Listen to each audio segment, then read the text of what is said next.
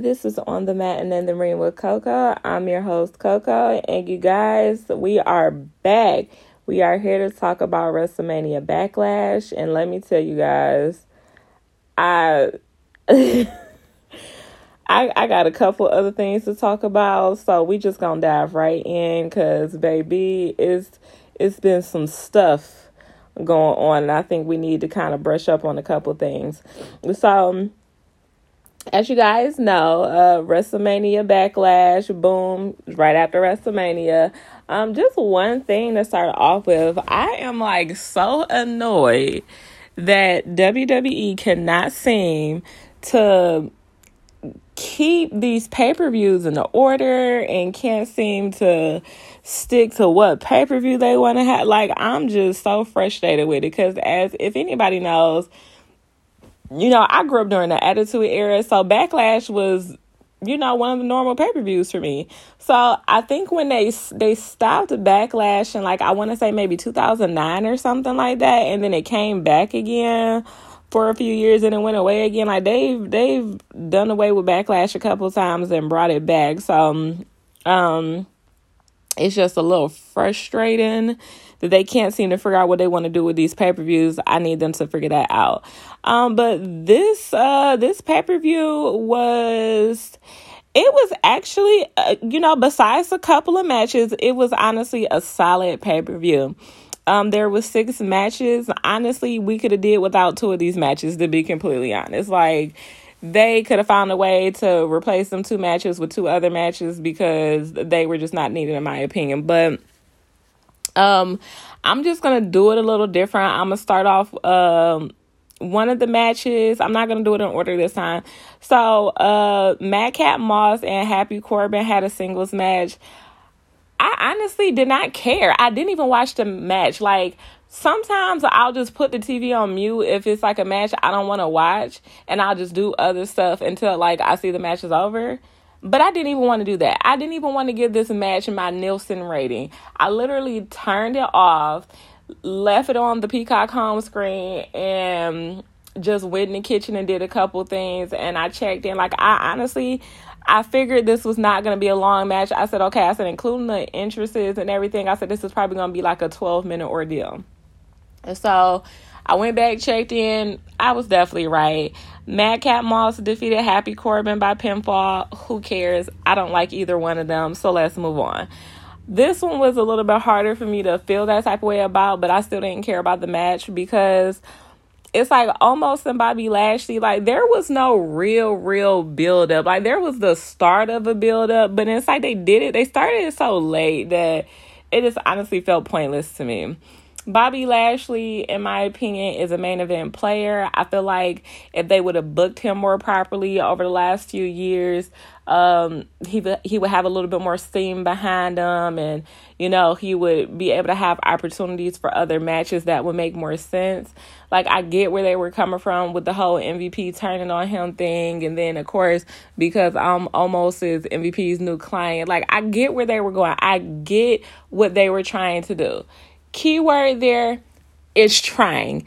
Did they succeed, in my opinion? Hell no. Same thing with that. I felt the same type of way about that match. I'm like, okay, including the entrances, this is probably going to be a 10-12 minute ordeal. Again, I was right. Almost ended up defeating Bobby Lashley via pinfall. We're just going to move on. So the next match I want to talk about, and this is intriguing, because this is a match that people talked about, and people did fantasy bookings on IG and Twitter and all that, and maybe even Facebook. I don't check all that type of stuff on Facebook. I use more of my IG for that. But honestly, just very, very, very strange situation here, because again, before Edge came back, it was one of those things where people were like, man, I myself was thinking man, it would have been good to see him and Edge, go against each other. And even my brother, said the same thing. And to finally get the opportunity to see it, and, it's just this build up. It's honestly one of them things, and it's rare that you will hear people say this. It's one of those things that didn't really need a build up, because it was already something in the minds of people that they wanted to see for so long. So it was just kind of like, okay, we have the opportunity. Let's do this. Let's make this happen. Let's see what this is about. So it was definitely no buildup needed, and it's so rare that you don't need buildup for something, but it was definitely one of those situations. And I definitely was intrigued to see how this would go. I wasn't a fan of the match they had at WrestleMania. I sincerely was not. It wasn't a lot of chemistry for me. It just kind of seemed like something they threw together backstage, like, hey, they should go against each other. Like, it just didn't seem organic. So that was my problem with their WrestleMania match. It just didn't come off organically. And by this time, which is, a little over a month later, here at WrestleMania Backlash,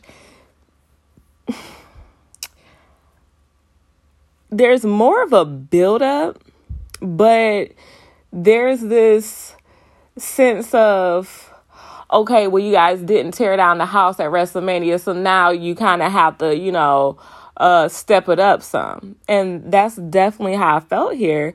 As you guys know, on Monday Night Raw, AJ Styles had a match with Damian Priest, and if AJ won, Damian would be barred from ringside. I almost said Damian Priest. AJ Styles ended up winning the match, so Damian Priest was banned from ringside. As you guys know, on Raw, as soon as AJ won the match, Edge jumped in the ring. Him and Damian started attacking AJ. Finn Balor ended up coming out to, rescue him. Well, I don't want to say rescue, to aid him. And I mean, for me, it was like I was such a mark in this moment. I was such a mark because I love the work AJ did in New Japan. I didn't really follow him too much in TNA. Like, my brother was always like, oh, AJ this and AJ that. And I had watched, some things of him in TNA, and I just never, as a whole, really got into TNA, which is now Impact Wrestling, as you guys know. But I preferred his work in Japan over what he had been doing in TNA. I just felt like TNA didn't give him enough as far as, outside of what he did in the ring. Let me say it like that. Outside of what he did in the ring, I feel like TNA didn't give him enough. Like, I feel like it wasn't enough creative. I feel like there wasn't enough, the promos weren't as good. AJ, I wouldn't say is the best on promos. Like, he can do some really good promos, but a lot of his promos do come off dry sometimes. And it's like, especially when you're doing promos, like, you really want to get that crowd reaction. A lot of times it's like almost crickets when he does some of his promos, which happens to a lot of people. So it's not necessarily a big deal, but overall, AJ ended up losing the match because a hooded figure in all black ended up pushing him off the top rope. So of course Edge got the one up. And the hooded figure ended up being Rhea Ripley.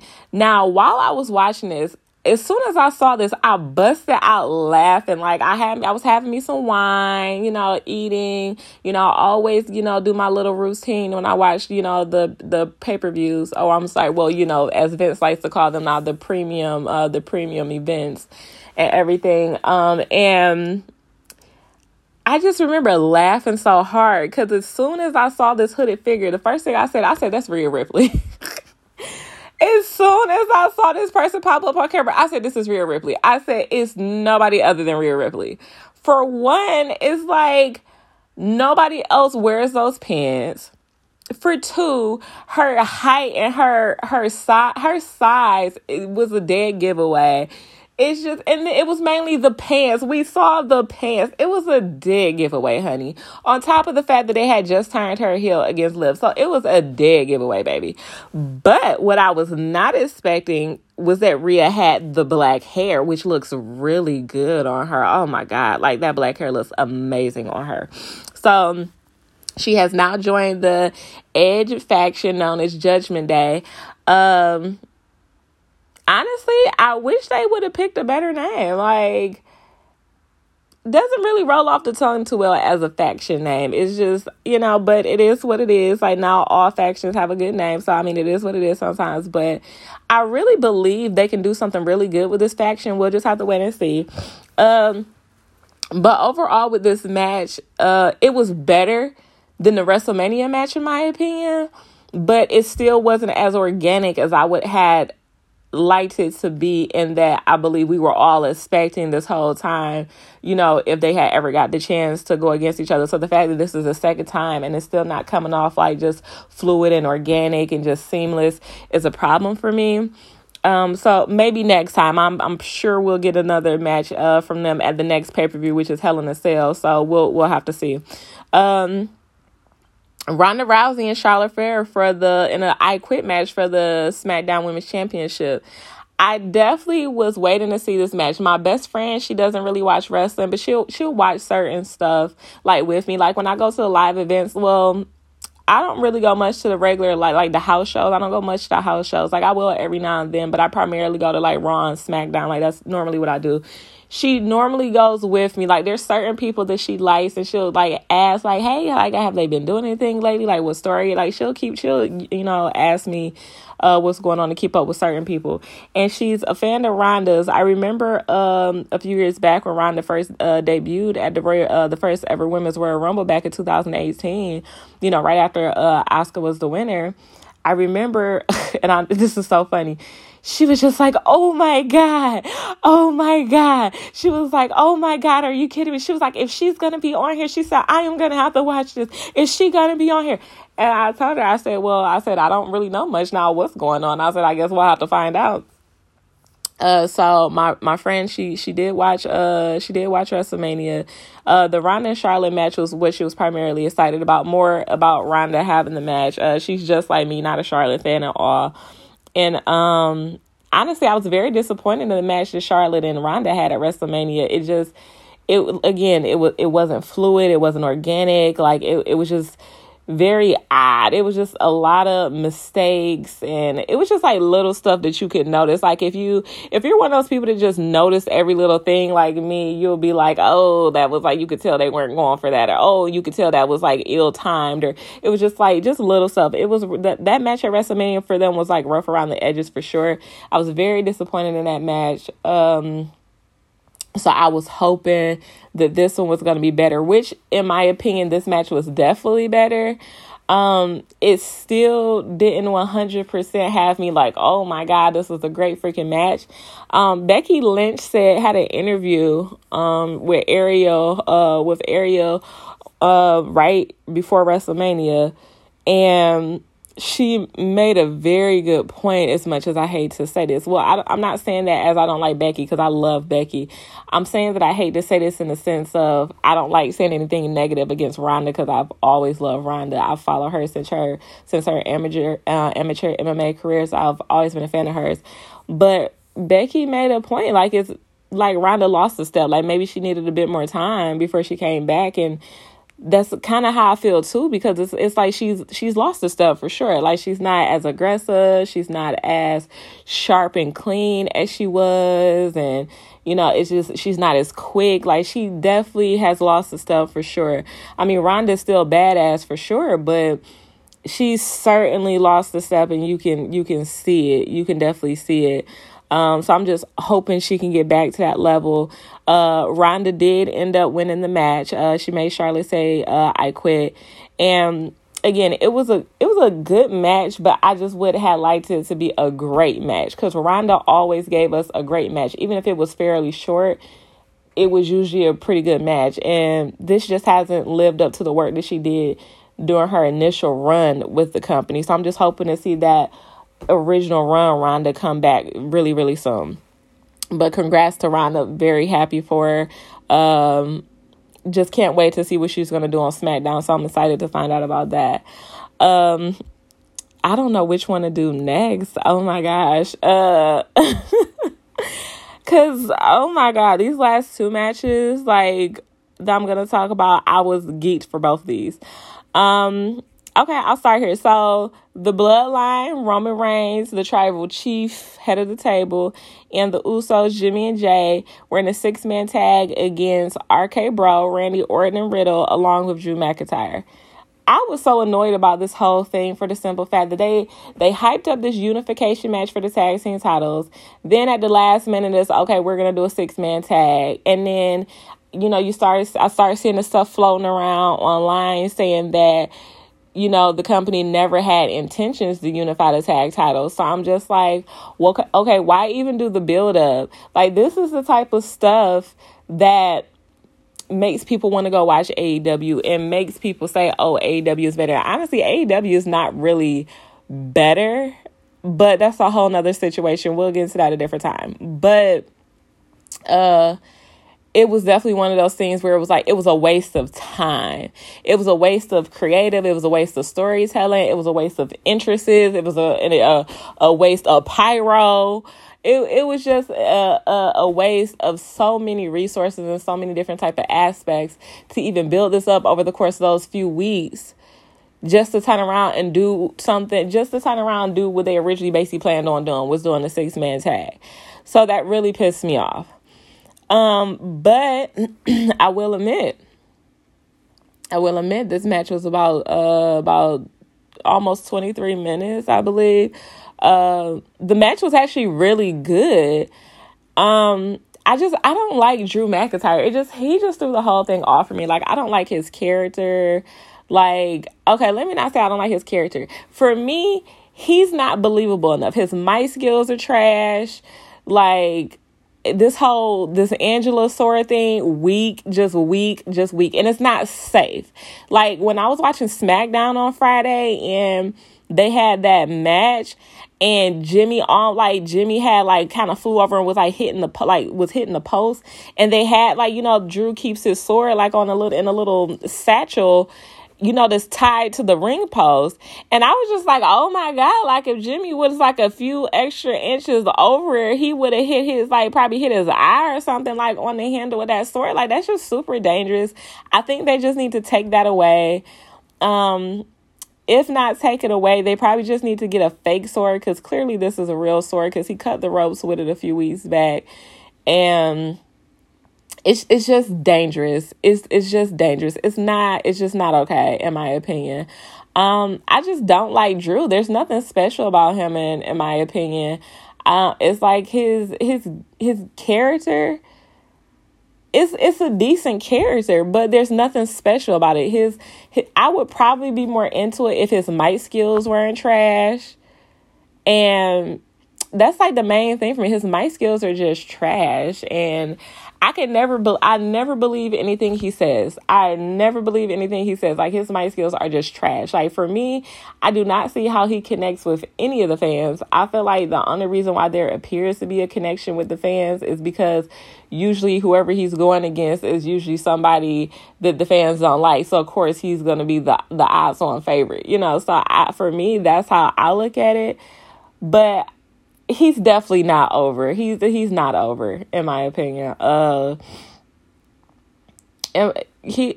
Man, I'm not gonna waste all this time talking about Drew. The point being it was a really, really good match. Like, there was a lot of action going on here, and it was so seamless and organic, and it was a couple little funny moments that had me laughing. Like, oh, okay, they cute, they did this. Like, it was really, really good, and honestly, I just was not expecting it because, we hadn't really, we've seen RK Bro. We know they gel well and everything. We know the Bloodline gels perfectly.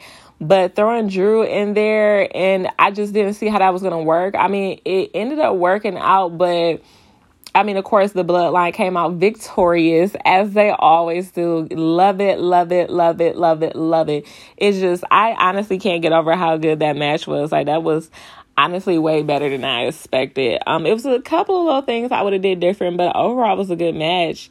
And then the match I really want to talk about is really the only one. I'm not going to say the only one I cared about, because that's not true, but it was the main one I cared about. Cody Rhodes and Seth freaking Rollins in a singles match. So as Seth Rollins said, Rollins versus Rhodes part 2. So as we all know, Cody Rhodes made his somewhat surprising and very triumphant return at WrestleMania this year, about a little over 30 days ago. I want to say at this point, maybe like 40, 42 days ago. Can't be exact. I'm not looking at the calendar. But man, you talk about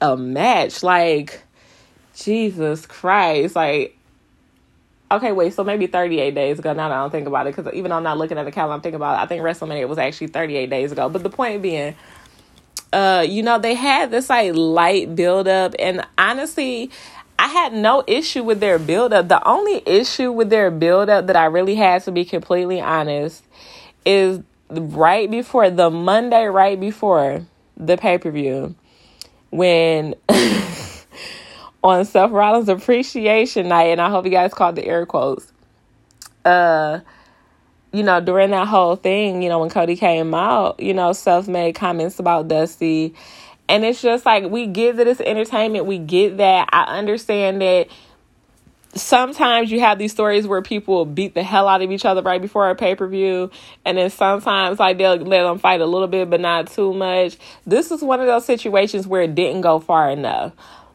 Given how everybody knows how Cody feels about his dad and, their family legacy and everything, I feel like in this particular moment, I feel like it shouldn't have just been, okay, we're going to scrap it out for like this minute and a half, 2 minutes, and then I'm going to hit you with the Cody cutter, and then you take the bump, and then you're just like, you running scared.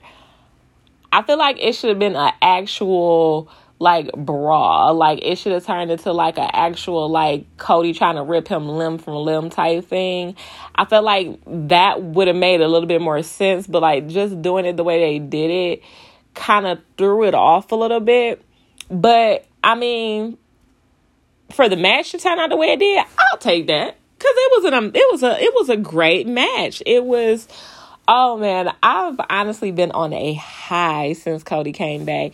I followed Cody's career for years, and anybody who knows me and talks about wrestling with me, and mainly my brother, he's really like the only one that knows for real. Because some of my other friends will talk about it but won't get like all deep into it like I do. But mainly my brother, man, I'll never forget when Cody first turned to Stardust. I was so confused, and I was like, what the hell? Like, what is going on here?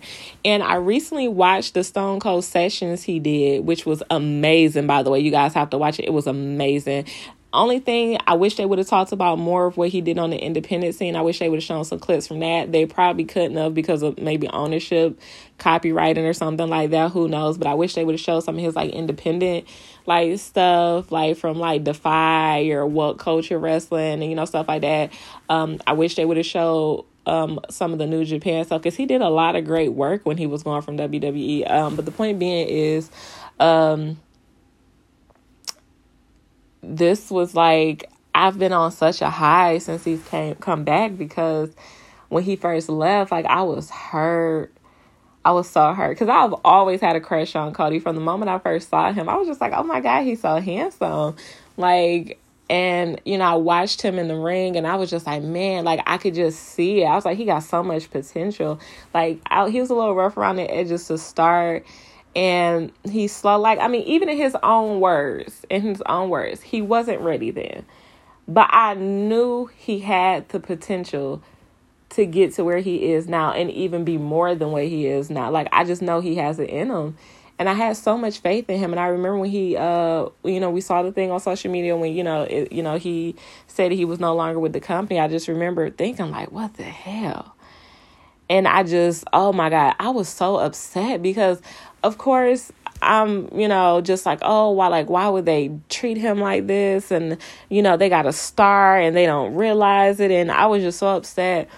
And it's extremely hard for me to follow the independent stuff. So I always wasn't 100% caught up with what he was doing, like, on the independents. I remember when he joined the Bullet Club. I remember him and Kurt Angle having a few matches. I remember him, having a match with Ricochet. I remember a lot of stuff, but it's a lot of other stuff that I miss because for me, I'm just always ripping and running, doing something, whether it's running errands or just, trying to hang out with my friends or being mom, I don't have a lot of time to keep up with certain things. And it was really hard for me to keep up with the independent stuff because, again, that's never really been my thing. That's just my brother's more of I like to call the 360 wrestler. Wrestling fan, I should say. He's up on everything. He knows what's going on in New Japan. He knows what's going on in TNA. He knows what's going on in WWE. He knows what's going on this independent. He's put me up on a lot of people. He put me up on AJ Styles, Shinsuke Nakamura, was it Okada he first told me about, or was it Tensei, or I can't remember, but my brothers, Kevin Owens, my brothers put me up on a lot of people, and he's been right about every single one, to be honest, as much as I hate to say he was right about something. But the point being, oh man, Cody and Seth's match at WrestleMania, I'll never forget. I was pissed at Chris Jericho. I remember I mentioned this last episode. I was pissed at Chris Jericho for saying on his podcast that he knew Cody had signed with WWE. I'm still very upset about that because it's like, where the F do you get off telling somebody else's business? Like, clearly he hadn't said anything on the internet. So my whole thing is, where do you get off telling somebody's business? So you pretty much ruined the appeal of the surprise. I mean, of course, there was other stories floating around that started making people second guess it, but it's like you just totally effed it up because you being spiteful. And that's honestly, I felt like he did it out of spite, to be completely honest. I could be wrong, but just the way it came off, I felt like he did it out of spite or out of bitterness. Like, it just came out of, some type of malicious. It just came from a negative place, is my point, in my opinion. Because even if you didn't care about him as a friend, even if you respected him as a person, you wouldn't have been talking about his business when you saw he wasn't talking about it. So that's what aggravated me with that. But, when the lights went out and then the pyro goes up the red, and I'm like, okay, I said, I don't hear no music. What's going on? And then as soon as I heard that wrestling has more than one, I said, oh, shit, it's Cody. I said, oh, shit. Like, I'm not even gonna lie. I was so excited, I almost peed on myself. I was so freaking excited. I was just like, yes, for me, it was a dream come true because honestly, I'm going to be completely honest here. One reason why I couldn't keep up with a lot of the stuff he was doing when he left WWE is a part of me didn't want to. It was like I was divided. I was half and half. Like, a part of me wanted to follow everything he did to support him, and then a part of me didn't want to watch anything he did if it wasn't a part of WWE, because I wasn't upset with him, clearly. It was just that it just bothered me so much. They didn't treat him the right way. And the whole thing for me, I just always wanted him to be able to come home. I just wanted him to be able to come home, get the respect he deserves, get the opportunities he deserves, and, have that success. Like, honestly, I think what irritated me the most is how the hell did Jinder Mahal get a freaking WWE title run before Cody? Like, that, come the flip on, because that run wasn't even believable. Like, come the hell on. But Cody and Seth put on a great match at WrestleMania. Oh my God, it was such a good match. And the commentary, Corey on the commentary, Byron and, oh boy, they was all right. But Corey, he did the best with the commentary in regards to that match to me, because he has so much history with his, with their family. And it was just so special. The moment was so special. Like, I've been on a high this whole time. And then, when he came out on Raw that Monday, told his story, I was just like, oh my God, that's something. I'm not an emotional person like that. For people who know me personally, I know how to be sympathetic and empathetic, and I know how to feel for people, but I've never been just outwardly emotional. It's just not my thing. But man, especially when people talk about, losing somebody and, that. And especially because of how, my family, I know how my family felt about Dusty. We're Dusty Rhodes fans in my house too. That was, man, that connection is there for me. So, man, man, and then the fact that it's true, like that, the fact that he, was just telling you a story about him and his dad, it was just beautiful. And then the interaction with him himself, shaking hands, and it's a sign of respect. And then over the course of weeks, you see the respect slowly, dissipate. And to get here, I said, okay. I said, Cody is winning this. Like, I was 100% confident. I was telling people, I said, y'all better put some respect on Cody. He about to come out with the dub. Like, let's go. Like, I was geeked. And, like, right before the pay-per-view came on, I want to say, like, maybe, like, an hour before the pay-per-view came on, I said, I got a feeling they're going to be first. I was like, I got a feeling they're going to be first match. And sure enough, there was the first match. And I'm so glad they were. Like, that was definitely the match that set the tone for the rest of the pay-per-view, in my opinion. And it was such a way to start off the pay-per-view. And I was geeked. I was lit. I was ready. I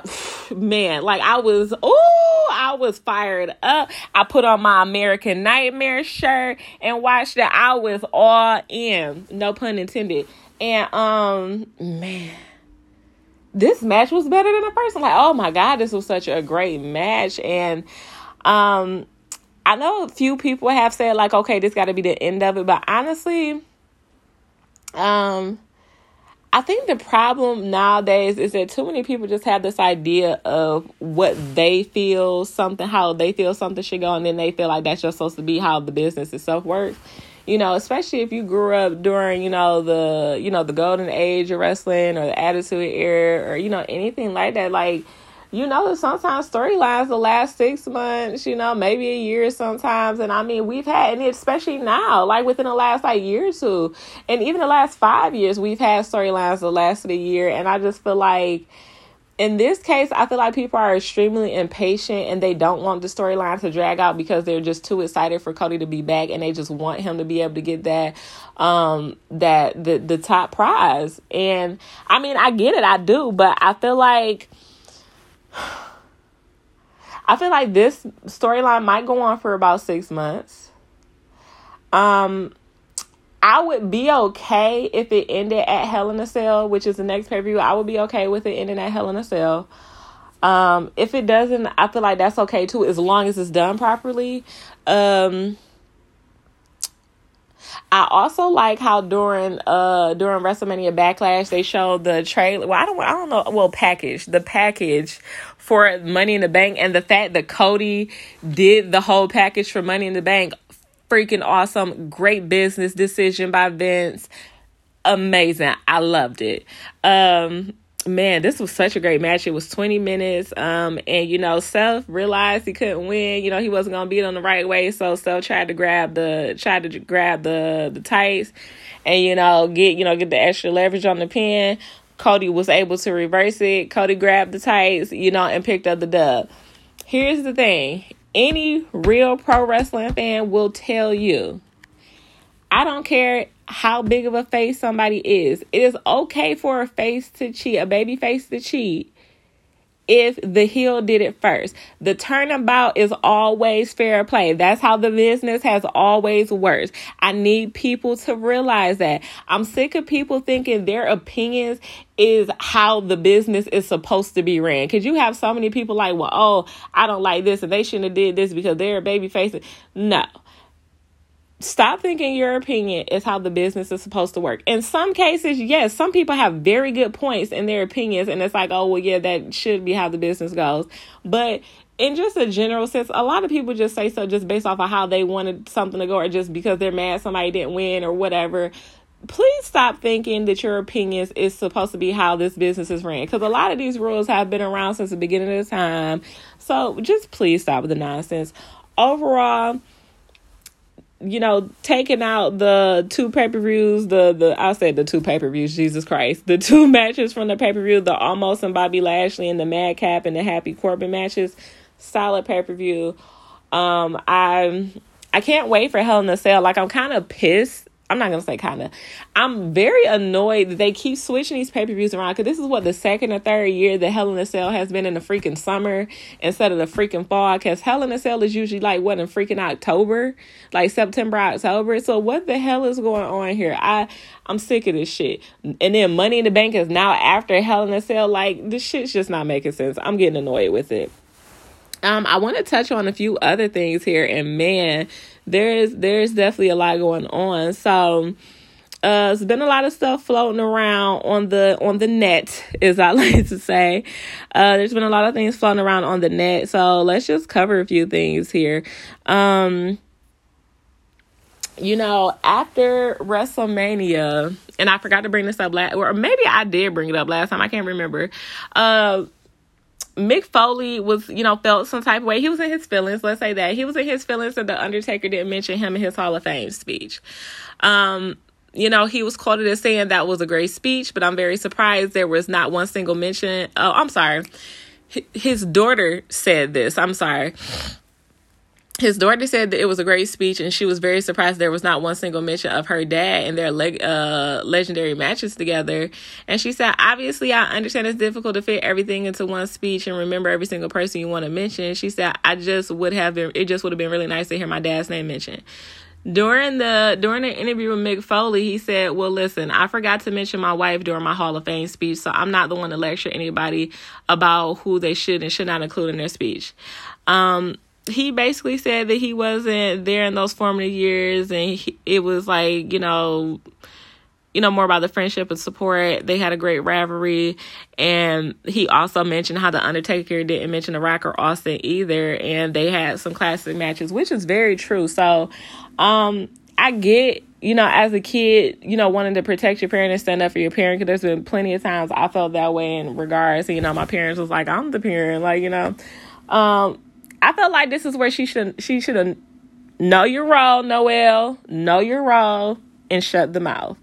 I have no beef with Noelle. She's a very sweet girl from what I've seen when I watched the Holy Foley and everything. And, when I see her on social media, comment on the, the talents posts and stuff, she seemed like a very sweet girl. But, I mean, like your dad said, it was a few people he didn't mention that you would have expected him to mention. But, I mean, baby girl, I think you should have just stayed out of this one. So moving forward, that was one that kind of irritated my soul a little bit, because it's like, girl, things happen.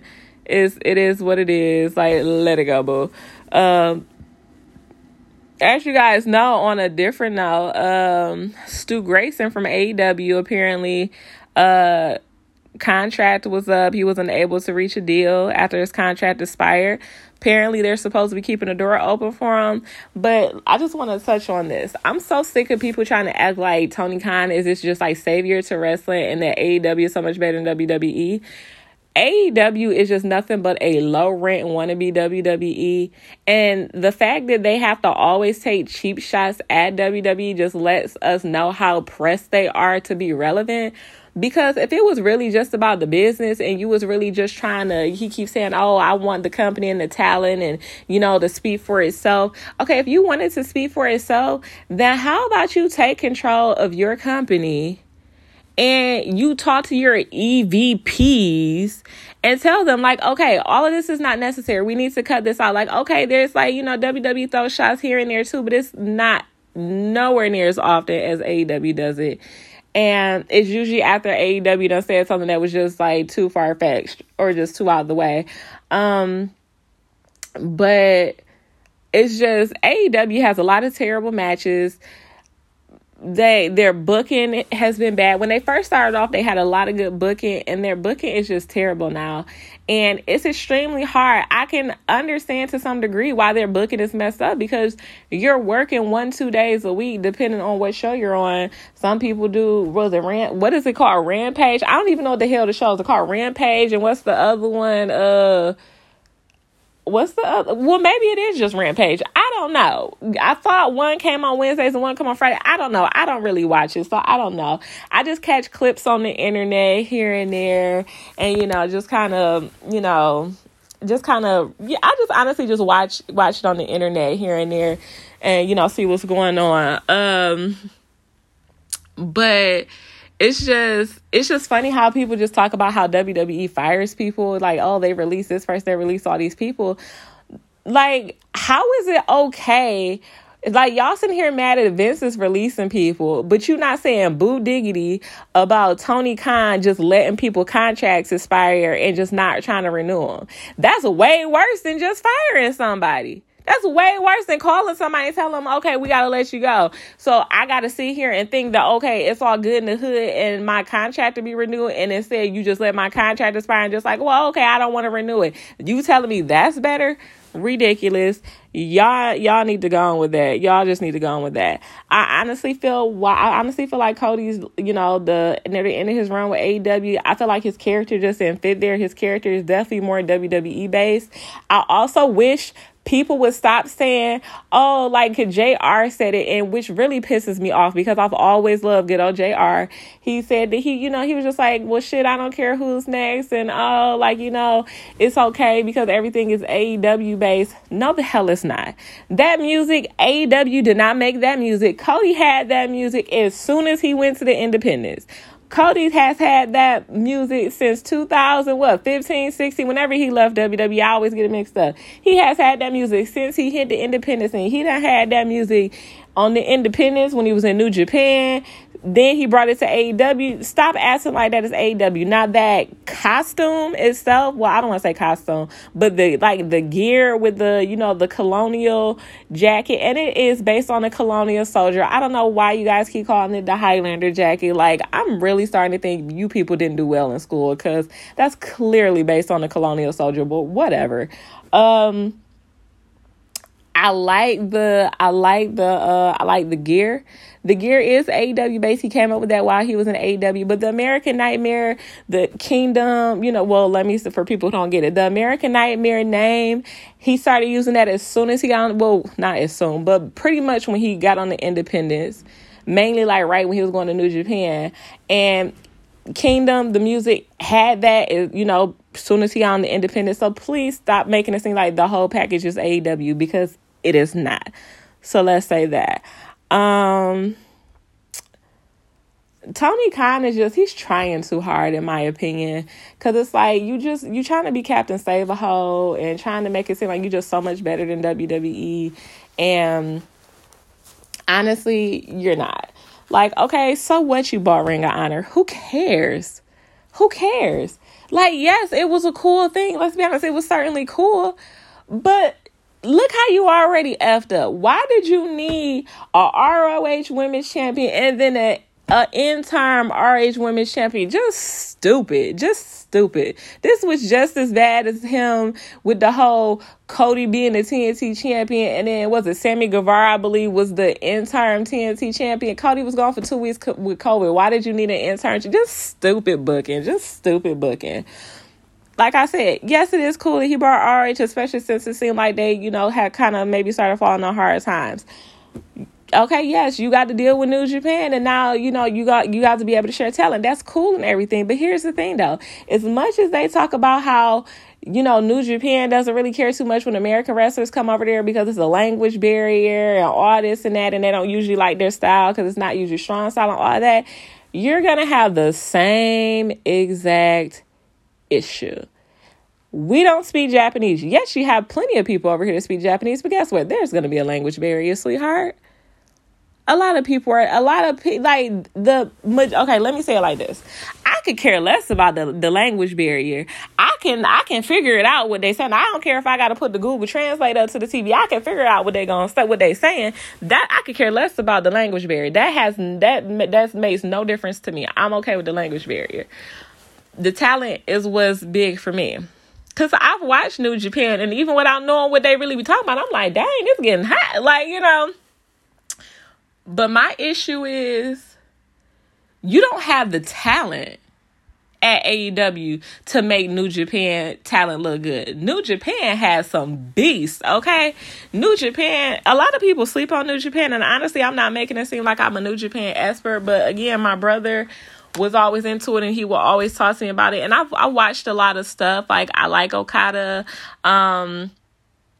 I like Ibushi. I always say the other guy's name wrong. Oh my gosh. I don't even want to say it. I don't want to say it. I ain't gonna mess it up. But Tensei Hirashi, I'm not gonna mess it up. I don't want to butcher his name. But they have a lot of great talent in New Japan. AEW does not have the level of talent to help make them stars. They don't have enough high-level talent. This is where it becomes a catch-22. WWE is more suited for that situation. Do I think they'll ever do it? No, I don't. Would it be nice? Yes, but I can also understand why Vince doesn't do it.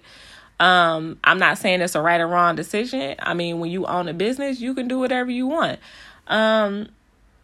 That's one of those things. It's a double-edged sword, because it's like, if Vince would have been willing to do it, it would have been great. Would have been awesome, because they have more of the high level talent in the business.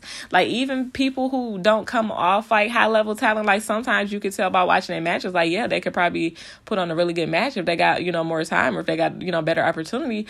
WWE has more of the high level talent that would help put over New Japan wrestlers, will help put them over to an American audience. And AEW just doesn't have that as much as, they just don't have it. They have a few people that's like high level talent, but they don't have enough high level talent. Just having a handful of high level talent is not good enough. AEW hires way too many people, especially for you to only be on TV maybe once or twice a week. You have too many people on the roster. It's too hard to follow what's going on. It's hard for them to do storylines, because you might not see this person for 3 or 4 weeks, because you need to help rotate to make sure these other people get TV time. It's just too much of a mess. Just too much of a mess. So we'll just go on for that. Tyson Kidd also recently made a comment about NXT. And I'll read the comment.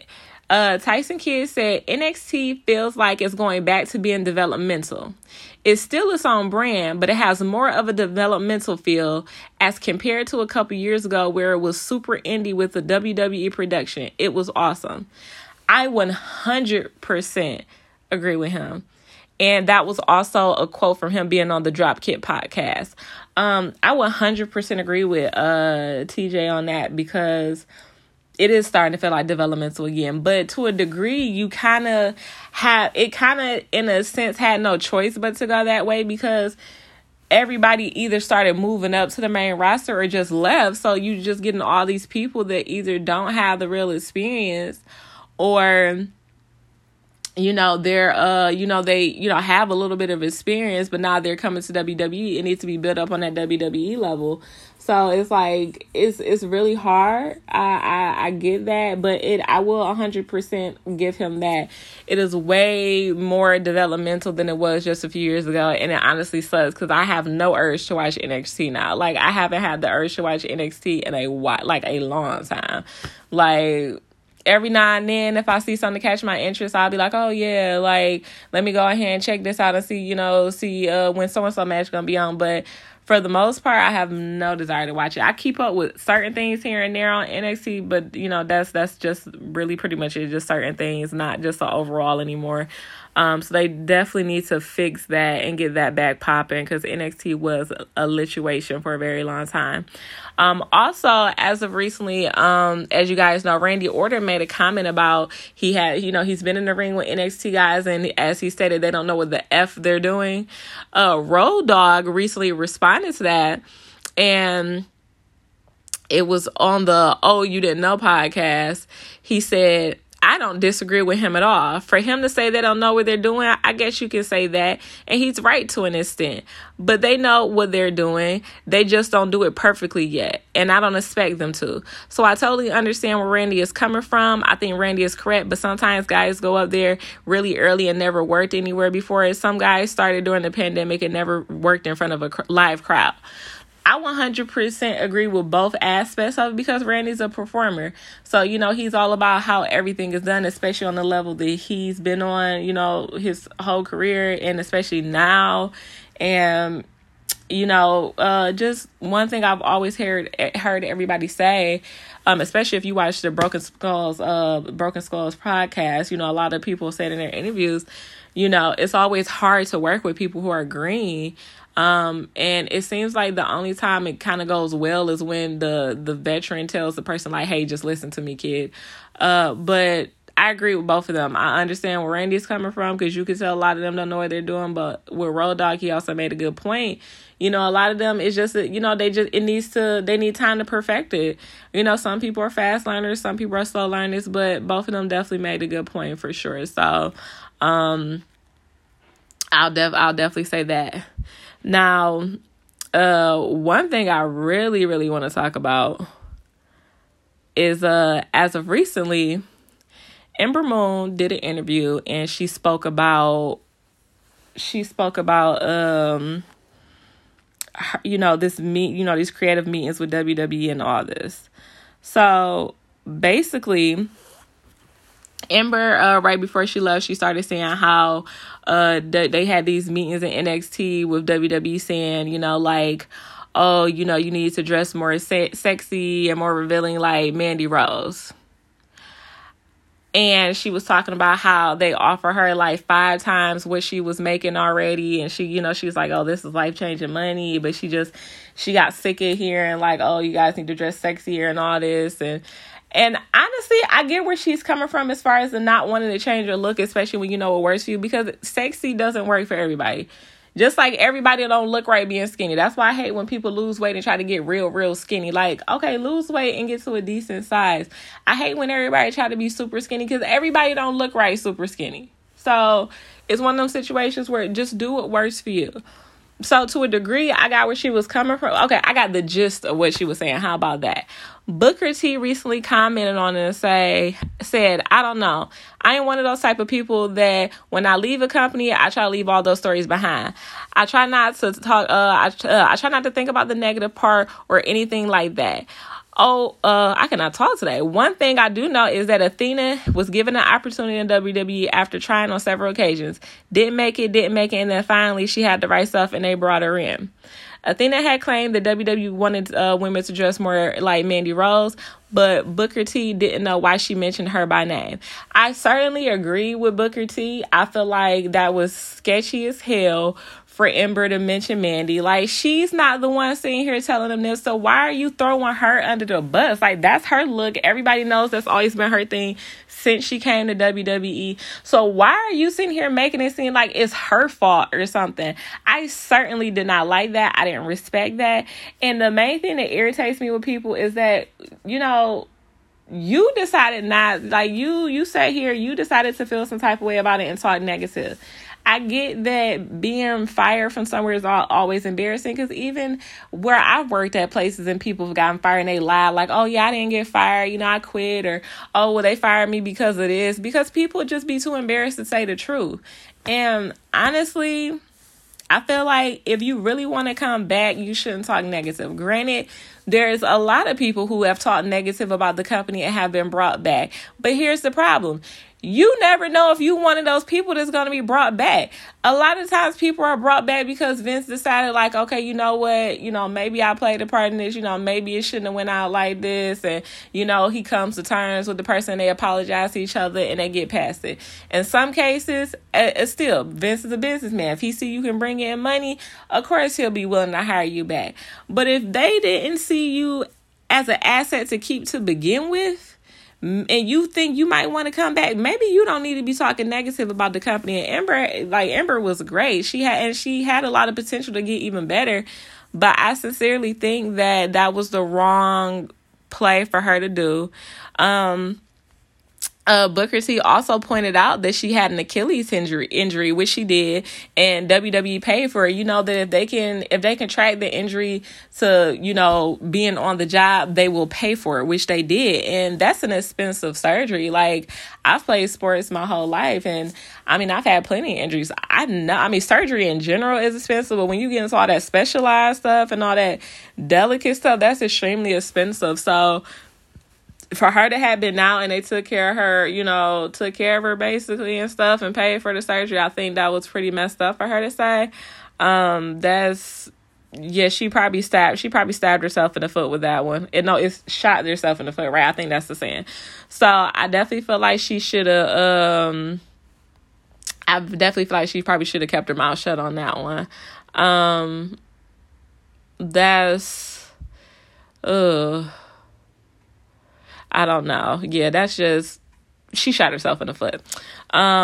Also, too, during a podcast, Tony Khan opened up about some of the challenges for AEW Dark and AEW Elevation and all of that. He said, I think a big thing right now is that we have so many great stars. There's only 3 hours of TV time in AEW, so it's a challenge. But I think we use we use other great outlets at our disposal, like AEW Dark and AEW Elevation.